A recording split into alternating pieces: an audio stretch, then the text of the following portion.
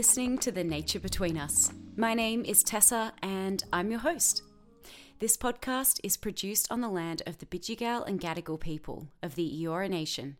I acknowledge they are the traditional owners and pay my respects to elders past, present and future. For this episode, I had the immense pleasure of speaking with Wiradjuri Nyemba woman, Dr. Virginia Marshall, about Aboriginal water rights, the Royal Commission into the Murray-Darling Basin, and the commodification of water. Virginia is a practicing lawyer and a duty solicitor specialising in intellectual property and traditional knowledge. She is also an executive officer of the New South Wales Aboriginal Water Trust and was a member of the inaugural Indigenous Water Summit established by the National Water Commission.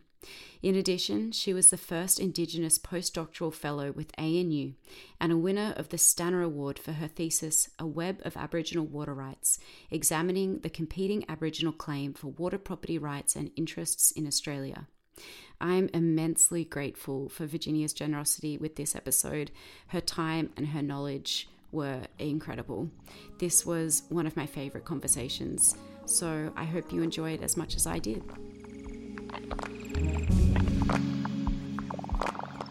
Virginia, thank you so much for joining me on the podcast today. It's a pleasure to have you on the show. Well, thank you, Tessa. Yiradul Marang, and we welcome everybody today to listen to some really interesting issues that Indigenous peoples have in Australia with water and generally with the environment. So today we're talking about water. We're talking about its value, its meaning, and of course its management. So I thought a nice place to start would be to have a better understanding about the connection to water that First Nations people have. Well, I think what we're talking about here is tens of thousands of years that we've actually been looking after this country that wasn't called Australia. And each nation and in their language and their language group had defined boundaries and understandings, and especially oral stories that connect with all things, why they are, what they are, and the plants and the animals, etc. The rivers, the mountains, the seas, all stem from those creation stories. And the most important thing to remember is that, for those creation stories to make sense to non-Indigenous people, is that all cultural, social order and our law is embedded in our language. So with every understanding of Aboriginal people's cultural identity and Torres Strait Islander peoples as well, there is a long connection that everything has order in a gendered environment of male and female. And that's so when you hear the stories of the Yolngu people and any other what they call today nation groups, but we primarily say language groups. So our identity is in this country is so finely tuned, so nuanced. And you can see that when you read those archived records from 1788 and before, remember, there were many other different cultural groups that were already surveying and mapping out much earlier than the British and also meeting Aboriginal peoples at that time and making drawings of them and understanding that this place definitely was inhabited and definitely was a very old culture. So, our cultural identity is really connected to who we are, saltwater, bitter water, freshwater peoples, people of what people generally call in science desert. Well, to people that live in those areas, it's not desert, it's actually home. So I think that that's what we've got to remember, is that Aboriginal identity and the cultural authority really stems from our place in that relationship. And it's very important to remember that, water in some communities' creation stories was first and then the land. So we have to remember that in a Western view, we see land as much more important because, our Western view can divide it up, do cadastral mapping and cut, pieces of that land up.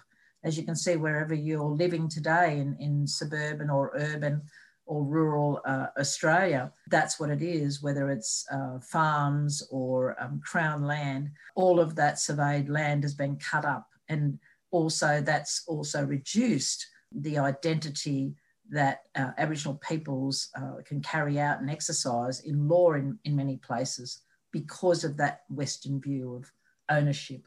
So I think that what we've got to remember that water is extremely important, not only to have as fresh drinking water, and the Sustainable Development Goals point that out in international standards and principles. But, you know, we're failing in that, and we'll talk about this a bit later. But that's basically the centre of how an Aboriginal understanding of all things in that web of water rights. Yeah.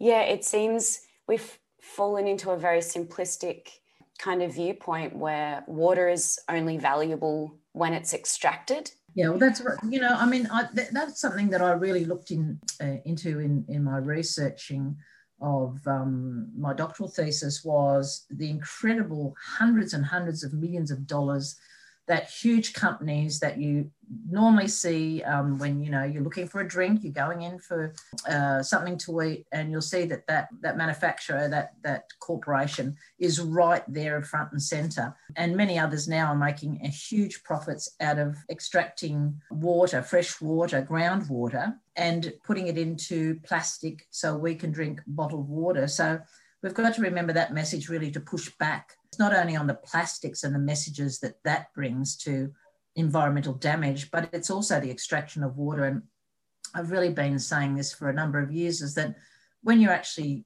picking that water up and drinking it, you don't know where the origin of that water comes from.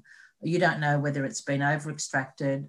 You don't know whether the Aboriginal peoples of the area are actually supporting that extraction of groundwater. So that's a very complicated space for people to say, well, you know, I need water, but let me on the other side think, well, is this socially responsible? And are these corporations being socially responsible and even culturally appropriate? So I think that, you know, we've got to reflect more on the water itself, because we've tackled the plastic issue of bottled water. So I think that's extremely important, because groundwater is not unlimited.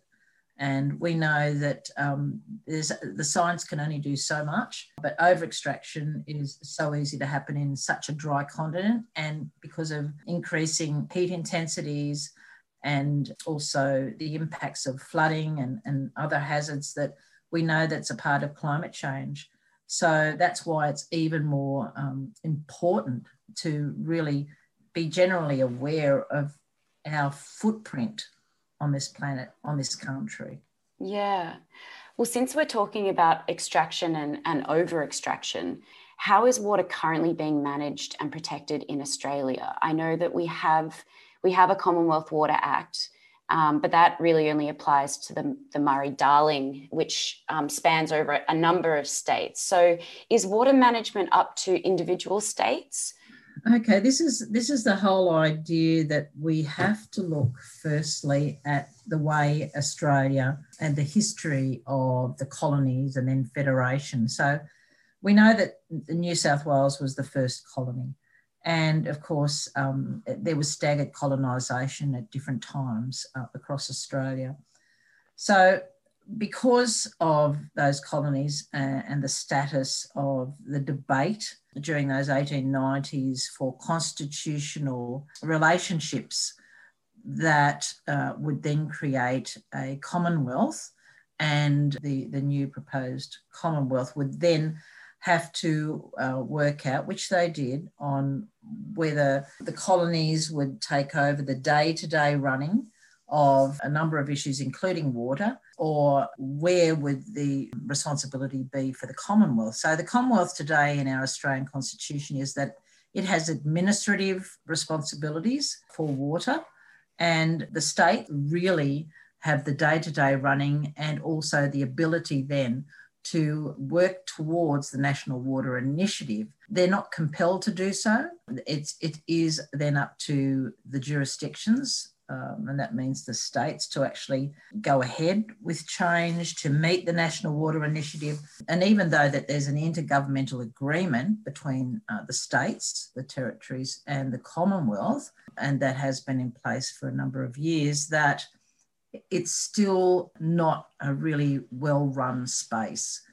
It's not well managed because we've seen when the National Water Commission was established and, of course, then dismantled during the Abbott era, that the National Water Commission had a number of reports that came every couple of years, biennial reporting. And what that would do is that it would give information volunteered by the jurisdictions on how they've progressed to meet the expectations of the National Water Initiative. And I know many times I'd read those biennial reports put out by the National Water Commission, and on Indigenous water issues, it was very poor.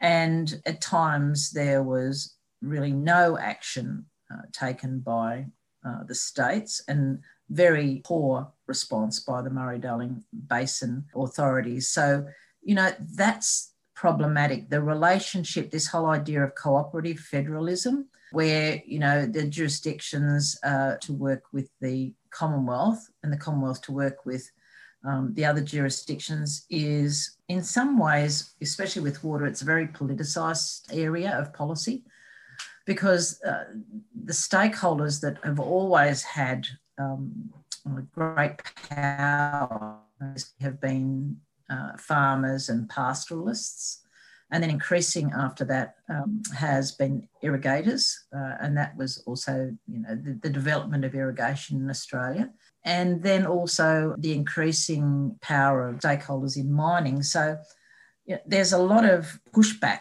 in those jurisdictions who are cautious about not, in other words, using a vernacular, upsetting the apple cart. So they're afraid of upsetting particular stakeholder groups, and that becomes very politicised for Aboriginal and Torres Strait Islander people, because I've been in many roundtables and committees where groups are very reluctant, who aren't Indigenous, to allow water to be taken and used for other issues such as environmental water. We can see that today, that's a very politicised area, but also where Aboriginal people are seeking cultural water, it's also that stakeholders see that as long as their water allocation or entitlements don't change, they are more likely to agree or allow some form of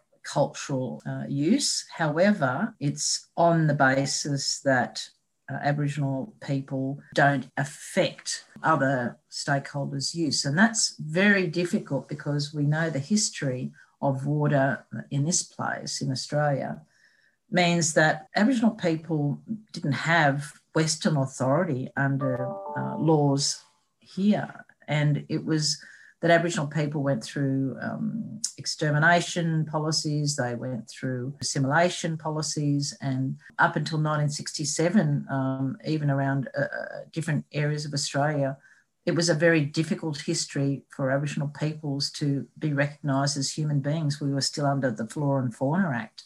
And even post-1967, it's been a very slow movement to actually reconstruct the theft of water. And we can see that Mabo shook up the system in relation to land, and it's not perfect, and it's a very complex system in itself. So you can see the history of Australia didn't allow for Aboriginal people to really be recognised as they have in the United States as a separate functioning nation, where the federal government in the US have a fiduciary duty to look after and work together on treaties with native peoples.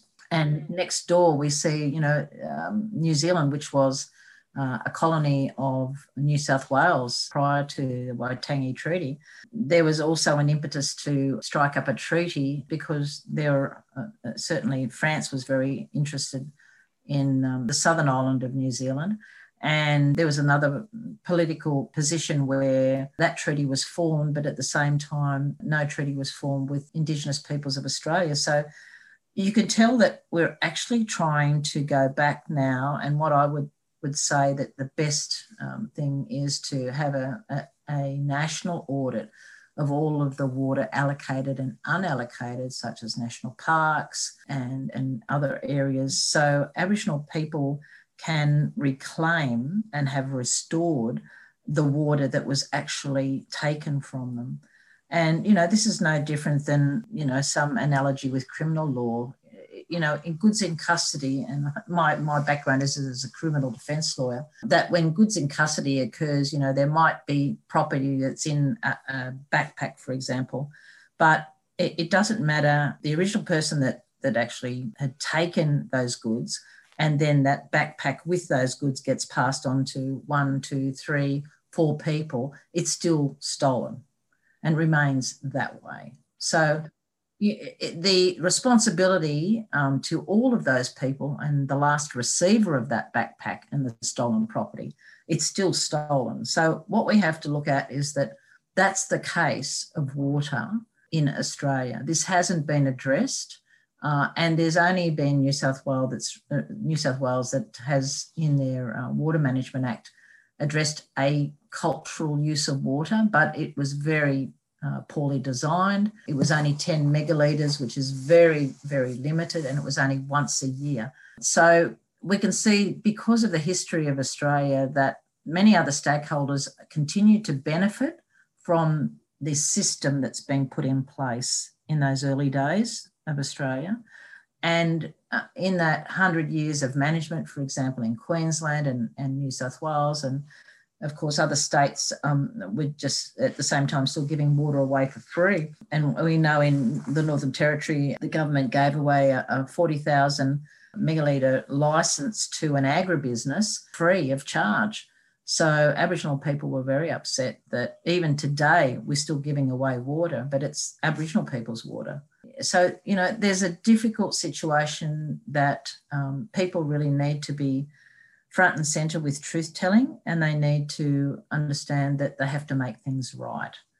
And this is the only way to deal with that analogy with stolen goods, because if we don't deal with it, we're just going to have continued disadvantaged and impoverished Aboriginal people.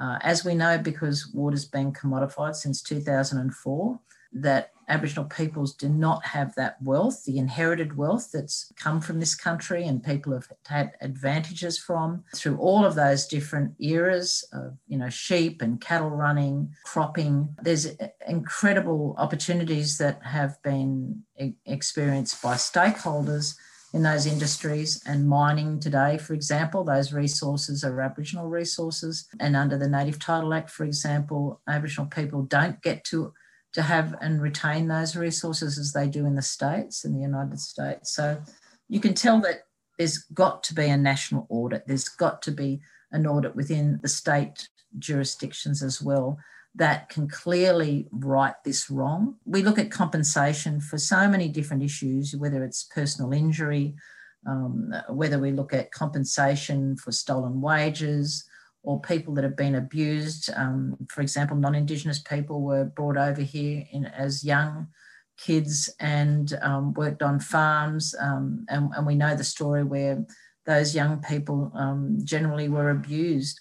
And, compensation, again, we have victims' compensation for secondary and also primary compensation, where someone has been in that situation that they've been harmed in some way.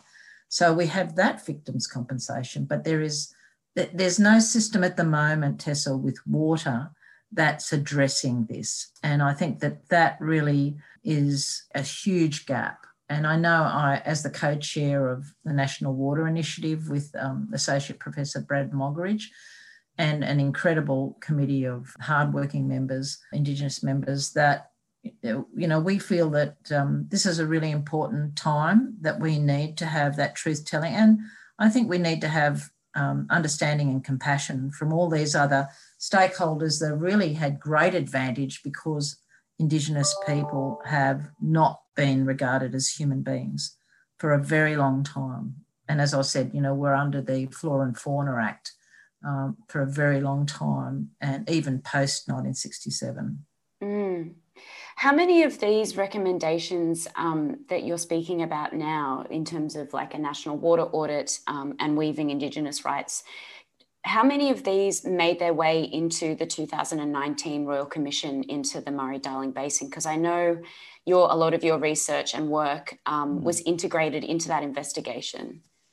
Yeah, well, we were very fortunate to have Brett Walker QC, Senior Counsel, that was the Commissioner for the Royal Commission into the Murray-Darling, South Australia. And the unique insight the Commissioner brought was very, very helpful to understand the complex issues. And as the Commissioner acknowledged, there is a very political and politicised issue around water in Australia. So having that chapter, Aboriginal engagement, which was unique, was a chapter in the report by the Commissioner, was so helpful. It really provided that Aboriginal people have not fared well, as I've mentioned to you, in water, and have not fared well in their engagement or any decision making that's been provided to by Aboriginal people in South Australia, that it's a failure not only of successive governments but also current governments really to listen to Aboriginal people. And the wealth of knowledge on how to look after water and how not to contaminate water, that water is used in a cultural way that ensures that it's there for generations. But, you know, the Western view, as the Commissioner pointed out, of a number of the policies that are there as an oversight to how water should be used in Australia, especially South Australia, is also quite a gap.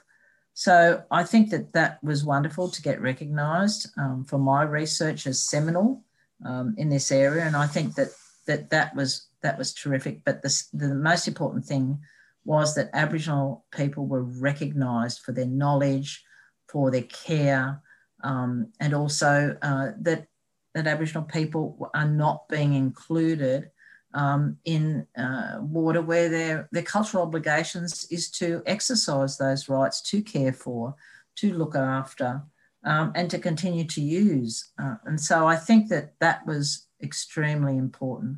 And it will go down as one of the most important Royal Commissions in relation to water. Yeah, I wanted to talk about the Mitchell River case down in, is it Gunai country in Victoria? Yes. Because I read that there was a recent allocation of 2 gigalitres to that First Nations group. Do you see this as a landmark win, or is this kind of perpetuating the issues that you have been speaking about already? Yeah, no, I did see that some of my colleagues thought it was a landmark, but it's not. And the thing is that the generosity of reclaiming and restoring that water is really not taken seriously enough. What we've got to put into perspective is that Aboriginal people aren't seeking anything that isn't or shouldn't have been restored many, many years ago. So we're getting this piecemeal response. So might be some water that's given there, it might be some water that's given in Tasmania, for example, or other places, but the small amount of that water is not enough. In Victoria, they've recently had water that's been given to farmers and not to Aboriginal people. There was no discussion with them. So, you know, it isn't a win, really. It's just, as we've seen with the protection of koalas currently, there's such a huge problem with the way that we develop, and we don't retain habitats for really amazing animals that you don't get anywhere else in the world. And we've got a biodiversity hotspot in Australia that we don't seem to be very conscious about the implications it has across Australia. And I think we don't really understand that just one provision of water for one language group in Victoria doesn't address the whole impact that water theft has had on Indigenous peoples of Australia. So it isn't a landmark. What it would be is if all of the states and territories in the Commonwealth and the Murray-Darling Basin Authority would say, look, we actually do agree with truth-telling, and part of that means that we have to be really upfront and honest that Aboriginal people and Torres Strait Islander people need to have the water restored to them, and it needs to be a national approach. So, I think that's really the crux of it. Yeah. The most important thing is not to see these examples as a win. Usually they're very thick politics underneath, and it's just basically a throwaway. That's how I see it. Sitting and looking at the National Water Initiative as it is, and how Aboriginal people would hope it would be improved and developed and really thoroughly engaged with restoring water to Aboriginal people in Australia, takes a lot of work, but it also takes the ability to see that the past 200 years of history has really tried to erase Aboriginal people's authority and also their use of water and have an economic livelihood, because Australians know that without a good job you won't be able to look after your family, you won't be able to aspire to have home ownership, you won't be able to school your children, and also just a satisfaction and peace of mind of not being in debt. So I think Australians are very aware of that, but what we've got to understand is that when we're denying economic livelihoods in water and cultural water, we're also denying Aboriginal peoples a way out of disadvantaged, a way out of terrible chronic health conditions that are linked to disadvantage. The Aboriginal children that won't be able to aspire to other people's expectations in getting a great job, in having the schooling and where they want to be schooled at, for their families to have good health and be debt-free. All of those examples that we've talked about earlier, where Aboriginal peoples have been exterminated or assimilated, or, the attempts to civilise Aboriginality out of Aboriginal people. And we can read many, many books about that and hear from people who have experienced that firsthand. That takes a terrible toll on people. And also, I think that you've got to remember that many Aboriginal women in those early station days, many of the station owners and the property owners and the workers were responsible for children being born and took no responsibility for the life of that child. And that's really inherited poverty. We can even look back in families and see that, that lack of inherited wealth, and many of their relatives are, billionaires, or they're running really big industries and international and national industries, and they're common people known to many Aboriginal people. So I think that, that inherited poverty is so serious, and that's why we've really got to look at water as not only a basic right under international standards and principles, that we have to actually really increase it to a special measure. We have to look at this as we did with the Native Title Act. It's a social justice movement, and it's really putting Aboriginal peoples where they should have been 100 or 200 years ago. That is so important, because if we can do that, and we can look at those issues through a human rights lens, we can make some change. Instead of politicising it, and then those who have inherited those benefits and the stakeholders that exist today that are continuing to enjoy those benefits, there needs to be a very serious, honest discussion nationally that it's not giving away, it's actually restoring. That's the word that I'd really like to hear. It's restoration. And we hear that in many of faith-based organisations when they're trying to have relationships with Aboriginal and Torres Strait Islander people. So it's restoring faith, it's restoring justice, and that's where we're up to with water. This is such a huge issue. and we're just not really addressing the important history of why it's all gone wrong.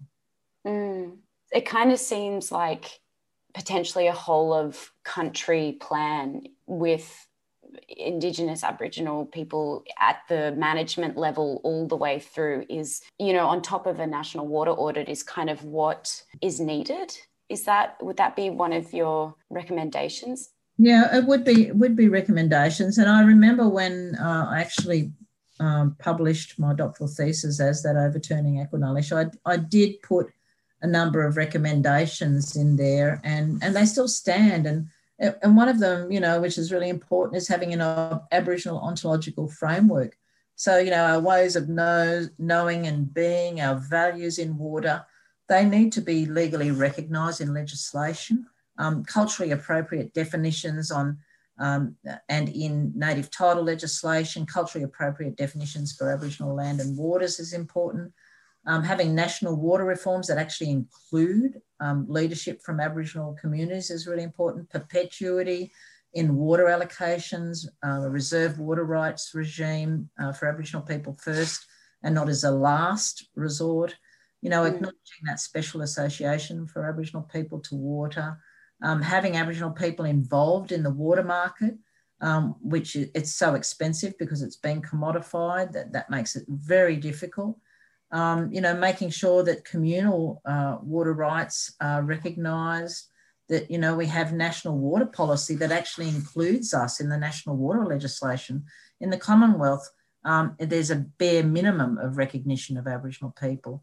And for many states, they're also lacking even a discussion with Aboriginal people. And the one thing that I'll say that's really important, that we don't separate the land and the water, Tessa. That's the issue with the Western system that was developed, from 2004 under the Howard regime, is that, the separation of land and water is an anathema to an Aboriginal and Torres Strait Islander person. It doesn't separate. So, the whole idea is that we're working with a water space, water legislation, water policy that really front and centre has ignored Aboriginal peoples and their view of a cultural understanding of water. So that was tossed out in 2004. So, human rights are really important. And I think that a lot of young people really get that, because I'm very active in the climate change area as well, because it's related to water and it's very important. And a lot of young people went on strike for really good reasons. And that was because they could see that this has to stop. We have to have climate change recognised. We have to have human rights recognised. So I think that a lot of young people really understand that, we can't wait, and social justice is really important. So I think it's going to be up to everybody doing what they can individually. And as I said, just stop drinking bottled water, refuse it at events, because we don't know where it comes from. We don't know how it's impacting on Aboriginal people. That's really important. So we can take an individual stand, and we can also do it in the assignments. We can respond to it in the assignments that we have for university. We can seek out Aboriginal people and Torres Strait Islander people who can provide some personal communication and understanding of these issues. So I think it's just taking that personal responsibility of making a difference. I think that's very powerful, and young people really know that, and that is just so wonderful.